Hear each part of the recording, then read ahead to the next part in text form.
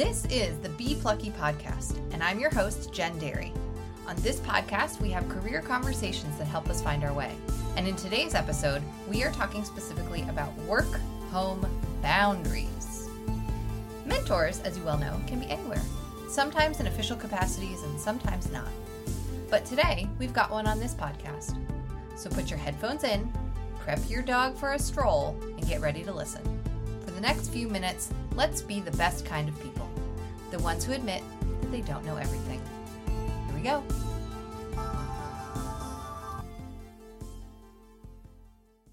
Today, I'm very excited to welcome Emily Allen, the Vice President of People at Seer Interactive. I need to make a disclaimer here. When we recorded this episode, Emily was working at a company called LeagueSide, so you're going to hear her refer to that a few times. But in the meantime, LeagueSide has been acquired. Congrats, everyone over there. And so Emily is now working at Seer Interactive. Emily has more than 15 years experience building, scaling, and leading people operations end-to-end at agencies and startups with remote and fully distributed teams. At Seer Interactive, Emily oversees talent acquisition, traditional HR, employee growth and development, culture, and retention. Emily is adventurous, innovative, data-obsessed, and carries a true passion for people. When Emily's not HRing, you can find her spending time with her husband, 3 daughters, and giant Newfoundland, Rooney. Welcome, Emily. Thanks so much, Jen. I'm so excited to be here. Oh, I'm so glad this is our 10 a.m. on this day. It's so nice to have a 10 a.m. like this. I will just say that.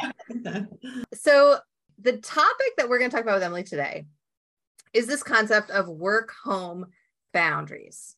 And I think the last few years, this has become a super important topic because COVID has introduced so much more remote work, and we need to think about boundaries a little bit more, let's say, even though that's always been tricky to figure out. I mean, I feel kind of bad putting you immediately into the category of boundaries, which, you know, every human loves to think about and feels is very easy to them. So maybe you could start by telling us a little bit about how do you see this work-home boundary complex showing up in the world today? And that's either as a person who helps a lot of people at work or as a mom of 3 young kids. Sure. No, great question, Jen. It's something that's I think always been relevant, but even, more relevant today with the increase of remote work for lots of different organizations.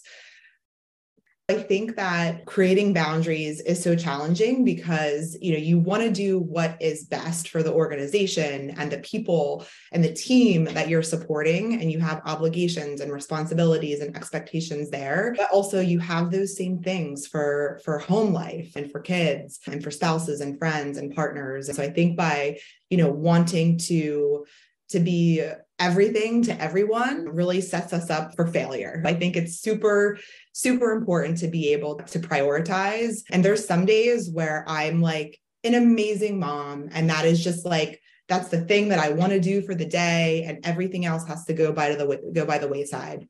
And there's other days where like, I've really got to show up for my team and for people at work, right? And I have to, I lean on my husband, I lean on my babysitters, and folks to support things that have to happen and keep running at home as well. I think we set ourselves up for failure when we try to be everything to everyone at all times versus giving ourselves the grace to prioritize and know that it's not reasonable, and it's not something that you can do at all times. It's interesting for me to watch as a coach, folks go through COVID where I know people's pets now. Like there are so many dogs, cats, lizards, what have you, who arrive even when I'm teaching a manager training. And in a way that is so endearing to me because I get to know someone in this deeper way on their home side of things. And also, I feel you as a mom, that is an intrusion sometimes for me in the work that I want to be doing. And so I really understand that complexity, I guess I'll say, and the feeling of failure pretty much every day in one category or the other. Do you notice that employees, this is too specific of a question, I guess, but are folks struggling more with keeping home at home or keeping work at work lately? I think it's a little bit of both. And you said something that I want to circle back to and come back to that question in a second. You talked about how home life can sometimes intrude on work, and you get to know people's kids and lizards and things like that. And I think that's a great thing, but having the confidence and the ability to just own your life and who you are as a person, and kind of like all of the good things and the messy things that come with that, and communicating and setting expectations. So for example, I had an interview 2 weeks ago, and I was stacked actually with interviews all day. And of course, my husband was traveling and my kid got sick.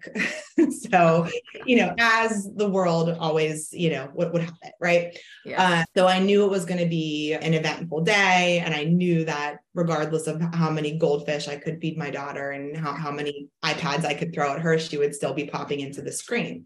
Yeah. So I communicated that, right, to my boss, to the leadership team, and every candidate that I had a call with. I was like, hey, guess what? Like, work these days, COVID, am I right? Like my kid's sick and it's likely she's going to pop into to the interview at some point. But I found that that really folks felt immediately at ease and got a little more comfortable. They knew what to expect. They rolled with it. And a lot of the follow-up emails and thank yous that I got, we're like, hey, great to learn about League Side, but also way to be an amazing mom. Folks embrace that. And that made me feel it just made me feel so good. But the key part there, I would have been so nervous. I'd have been like, oh my God, when is she going to pop in? Is she going to say something weird? If I hadn't set the stage and communicated that, right? And said hey, if you see me go on mute, I'm here, I'm listening, but my daughter's being loud in the background, kind of a thing. So, I think communication and expectation setting is absolutely key. And also, if I can just say, in that example, you're modeling something, both from the culture and also as a leader at the org for, hey, this is how we handle these things. We are understanding that you are a whole person and you have that side of things. And from day one, literally minute one, you're not even employed with us yet. But even for our interview, I'm modeling that this might happen and I'm confident enough to roll with it. And therefore you can too. Yeah. Can you give us some details about, it's so good to see people as whole people, obviously, but when are we supposed to work? Because I don't know if you saw, there was an article recently that this tech leader was like, I found 2 of my employees having 2 jobs at the same time. And now everyone in the industry is doing that. So watch out. And I think that's a little extreme. But at the same time, I think people struggle sometimes with what is enough. And because work is also at home, it's hard to know, can I work 9 to 5? Or if I go out to lunch, do I need to work an hour later? Or if my kid is sick, should I work till 10? What's your best advice here? How do we know when to work and when to stop working? Yeah, another great question. And I think, and I'm not trying to be evasive, but I think that it depends, right? It depends on the organization. It depends on the role. It depends on the needs of your client and customers and team members. I think about an ER doctor. An ER doctor is, working really, really long hours overnight, not normal business hours, right? But I'm super happy that they're there and they're willing to work those hours, but that's not a surprise to them. They know what they are signing up for, right? Yeah. So again, I think this maps back to clear expectations, clear communication, and being aligned and agreeing. Generally speaking, I think that flexible work and remote work really aligns best for organizations and work that is just output focused, right? So it's here are the goals, here's what we need to accomplish. We're aligned on the time frame that needs to happen within. So let's go do that. Here are the things that we expect to happen during business hours. What are core business hours? What work can you do outside of business hours at midnight or, whatever time of the day, that's convenient to your particular, lifestyle and personal needs, right? So I think it's just clear definition, communication, between parties about what works for each of them to be successful. Yeah, you've said communication like 10 times now. And I think that's such a key point of this whole work home boundaries, because so long as you're explicit about it and you set that expectation, it goes a lot easier. Even if there needs to be a hard conversation at some point, Yeah. It's like, well, I gave you a heads up that this is going on, or I will give you more heads up in the future. It's a nice, I say, like bookmark to pin part of that success on. And you're kind of elevating this idea of core business hours. And that is, again, set expectation from leadership. Here's where we're tracking against, or here's what we're looking at. Obviously, that gets so tricky. I have some folks that I work with who have team members in Australia and Europe and Pacific time. And it's like core business hours is 24/7. And then again, the explicitness of like, I will do a one-on-one late in the evening to catch you at your morning, and those sorts of things. So long as it's discussed, it doesn't have to build resentment, which I think is one of the fallouts if it's not. Yeah, totally. And I think with like flexible work, you can't have it all. Like, again, I think you've got to have the self-awareness to like understand like yourself, what you need, how flexible you want to be, right? If you're working for an organization that is like, we're 9 to 6 or we're 9 to 5, period, case closed. I think that like, if you don't want to have Slack or refresh your email at 9 p.m. at night because they give you zero flex, like you've got to be there, period, full stop during the day, fine. Then I would just manage expectations that if I've got to be here and I don't have the flexibility to, pop out to take my dog to the groomer, to get my kid off the bus, whatever it is, like I've got to prioritize doing those things at 6 p.m. onward. So like, you're not going to get me, right? Yeah. And on the flip side of that, for organizations that are like, manage your time, get your stuff done. If you're out for the morning because of whatever, you went for a long run, you had a doctor's appointment, it doesn't even matter, right? Like if you've got to take a one-on-one or a call at 7 or 8 p.m. at night, like do it, right? Because you weren't plugged in during those quote unquote normal business hours. And I think that like humans are still kind of reacquainting their brains to like, 8 p.m. I'm not being worked to the bone, because you automatically feel that way because we've been trained that you work between 9 and 5 our whole lives. So 8 p.m. always feels like extra. And it feels like, oh my gosh, I have no balance, but it's easy to forget what you were doing between 9 and 11 or whatever. So I think we almost have to like reframe and kind of relearn and honestly just kind of do some soul searching about what works for us and what we're comfortable with and what we're, willing to, it's a give and take. Yeah. I really like that you just said you can't have everything, because that is real. And sometimes when we have the privilege of super competitive salary offers, sometimes equity, sometimes like all kinds of benefits, we get a little entitled. And this is where I think I sound old, possibly, is that do not allow abundance to invite entitlement, is kind of how I feel about that. And, I think there's an honest question at the end of the day. Did I do my best work? Yes. And if you can ask that at the end of the day, and you can say, given XYZ, what you're laying out, life circumstances, or also none of that today, did I do my best work? Then you can go to sleep well at night, and you can justify in your next one-on-one, or not even justify, but celebrate the kind of work that's going on. Then you're doing a great job. And, you've held your boundaries tight. And this is why you hear some leaders sometimes complaining, like they want everything and they want to work from their backpacking trip in Europe and, this kind of stuff. It's sort of like, well, read the room, man. Like sometimes that's not going to be what the leadership on your team needs. And it doesn't mean that's insulting to you. It means it's an opportunity for collaboration. Yep, totally.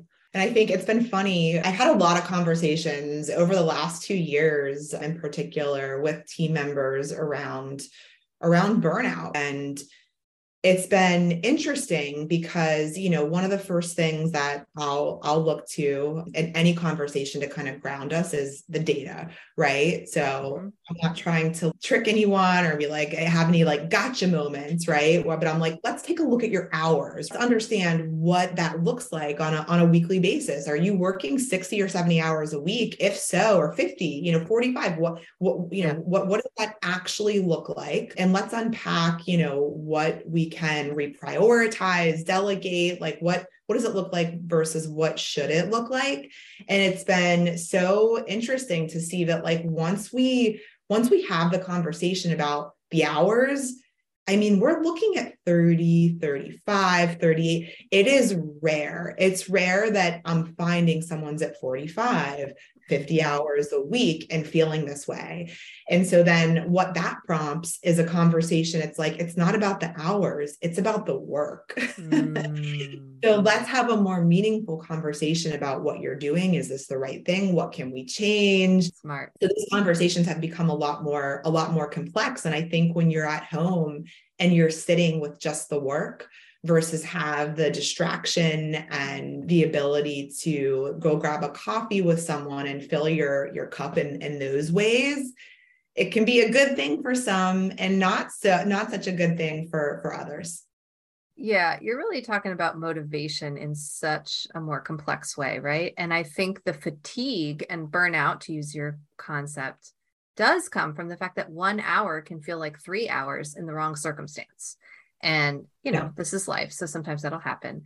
But to kind of pull it apart and find the ingredients of what is leading to that feeling, I think is really smart. And it sort of invites a self-awareness to both parties in the conversation about what is the company, I don't want to say imposing, but what is the company expecting or inviting? And what is the person's perception of what the company is expecting or inviting? And let's just clear the air there. Man, and this whole conversation is illuminating the fact that, like, just talk, everyone, just talk it would like really solve the whole problem. Actually, maybe you and I should just handle this. Let's go to the UN. Nailed it for the world. Okay, so question directly to you then, as a busy person. Do you have work stuff on your phone? Do you have like apps, Slack, email?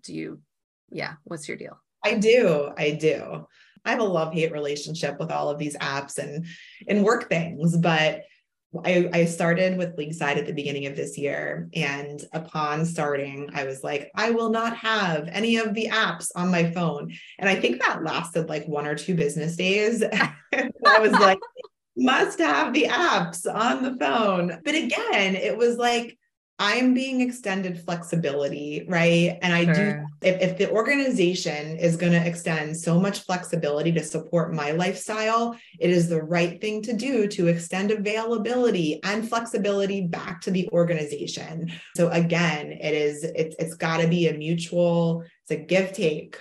I have had many internal debates and conversations with myself.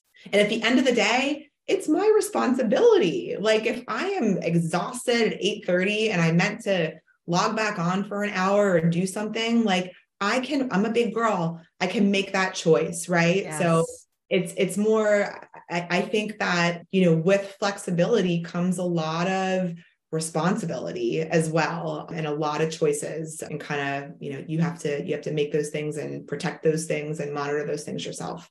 I mean, you are just a mentor for all of us in adulting right now, because everything you're saying is what it's like the freedom when you become a grown-up, right? My family and we moved from California to Virginia about 2 years ago. And there were a lot of reasons for that. And it was a good idea. And it has worked out very nicely. But I remember, I guess it was the night that we signed the lease on the rental house here in Virginia. I remember kind of looking at my husband and being like, are we allowed to do this? Are we allowed to, like, I mean, moving is expensive, right? So then you're about to like book some pod to show up at your house and put all your crap in it and whatever. And I was like, this is some big decisions here. Like, shouldn't we check with someone? And that is being a grown-up. And although I have been a grown-up for quite a while now, there are still some surprising moments in your life when you realize, there's nobody to check with. And so I think what you're suggesting is for individuals to really own their own agency, which is that, like, you don't have to do that. You can solve that a different way. But if you don't solve it at all, then there's going to be a conversation to be had for it. And equally, right, the flip is true, where if the employee is really going above and beyond in terms of expectations, flexibility, and whatnot, there are moments where the company needs to be a grown-up too. There are lots of companies who want it all also, right? They want Yes. the retention, and they want the junior people who are less expensive, but to be working at a super senior level, and that kind of stuff is just part of the game too. So everybody resets expectations a little bit as they grow up. Yep, absolutely. Okay. One other question I had on my list is, I mean, you've sort of answered a million versions of this, but like, how long is it okay to not respond? People are so allergic to out of office. I don't know why, these email setups, but they're so nervous about it. So like, no, I'm going to go on my honeymoon to Greece, but I won't put an out of office. Surely, Yeah. like, how long is it okay to not write back? Yeah. So I think, again, I think it's just like using your words and communicating, right? This all maps back to just setting expectations and communicating. And maybe this is like a super old school answer, and this has just been really deeply ingrained into my brain and how I operate, but I'm like, 24 hours. And I know I that love sounds that. like robotic, but I think that, part of it is like, well, what would I expect? Right? Like, what would I really appreciate if like my manager how would I appreciate them to treat me, respond to me if I had a need? So that I'm thinking about that. And then also just, you got to keep things and priorities in the business moving forward. So if you're not out of the office, I would say like 24 hours, with a caveat of like, depends on the mode of like what platform I'm talking about. Email, Slack, like courier pigeon, like what, there's so many different ways that we communicate with teams now. So if it's 10 a.m. and I'm working the whole day and I get a Slack message, I should probably respond to that before the end of the day. If folks are out of the office and for any reason, on vacation, whatever, like create an put your out of office email reply up, and then set the expectation of when somebody is going to hear back from you. And if that's a week or 2 weeks, so long as you're communicating that and setting the expectation, I think that's fine. So again, at the end of the day, it's communication, and it's thinking about, any party that's relying on you and how you can be good to them, and what would feel good to you if you were in their shoes and they were relying on you for something. I think the emails that I like keep marking unread, I don't know if you do that, Yes, but I I'll do. like look at it and then I'm like, oh, mark unread. Because when I try to think about which of those emails I do that for, it's because it's a bigger thing than just a quick response. So Yeah. if I know it's going to mean either that it kicks off a new stream of work, like, oh, this is I don't even know, a back and forth contract conversation, and I'm like, I'm gonna have to open QuickBooks. Like, if it's that and I don't have time right now to do that, I just have time to read the email, okay, back to unread. So sometimes I'm like, could you just email me a simpler question? Like, of course that is not real work, but I'm like, I would be so much faster if yours was just a yes no email, or just haha. But yeah, I hear you. I mean, I think Slack obviously feels more like it's an async conversation, but it's a little faster for sure. I also, something that comes to mind for me is I do some volunteer work with my kids' school, and I'm particularly proud of myself this year because I have not shared my phone number. And I mean, I have it with other parents, but I haven't shared that with anyone from the school.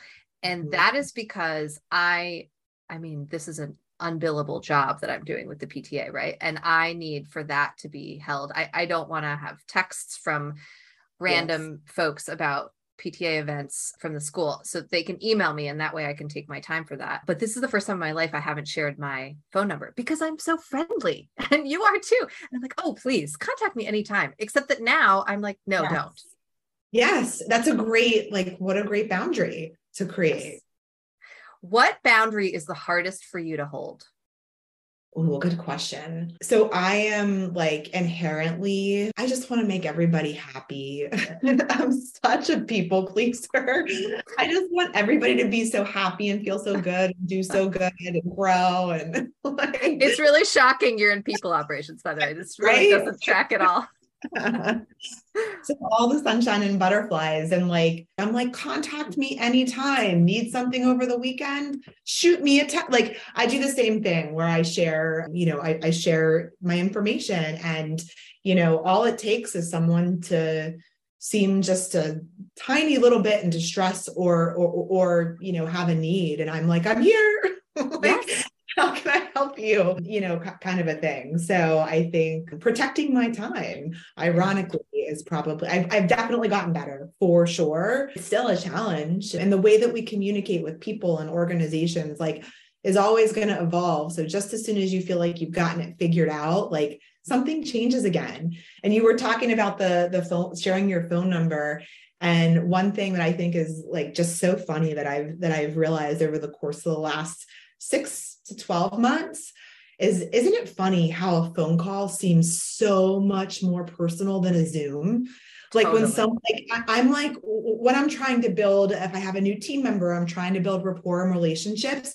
Zoom is like work, but like when the pandemic hit, it's like, we need face-to-face. I want to see you when I'm speaking to you. And so it became very business. And now when I speak on the phone with someone for like 20 minutes and I don't see their face, like I feel so much closer to them than I would if I were on a Zoom. They're like intimately whispering into your ears. Yes. Yeah. I mean, what's so funny is that I have never, is this true? Maybe with like 1 or 2 exceptions, but I've never coached in person.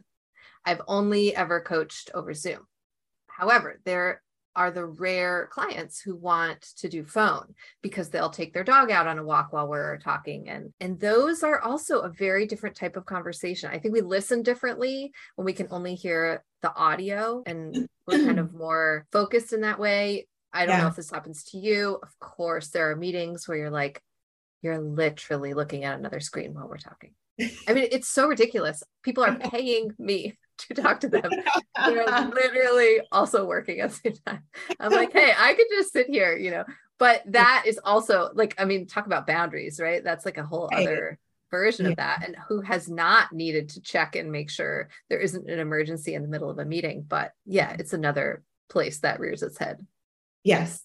Yeah. Okay. My last question on this topic, and then I have one more for you, is do you know anybody that's really good at work-home boundaries? And if you do, what's their secret?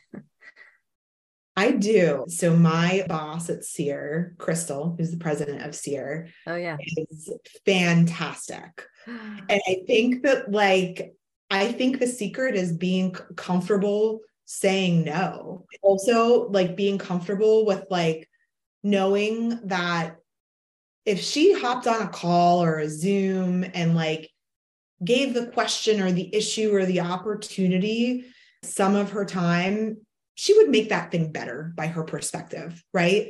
But by being like, I can't be in everything and my team has got it.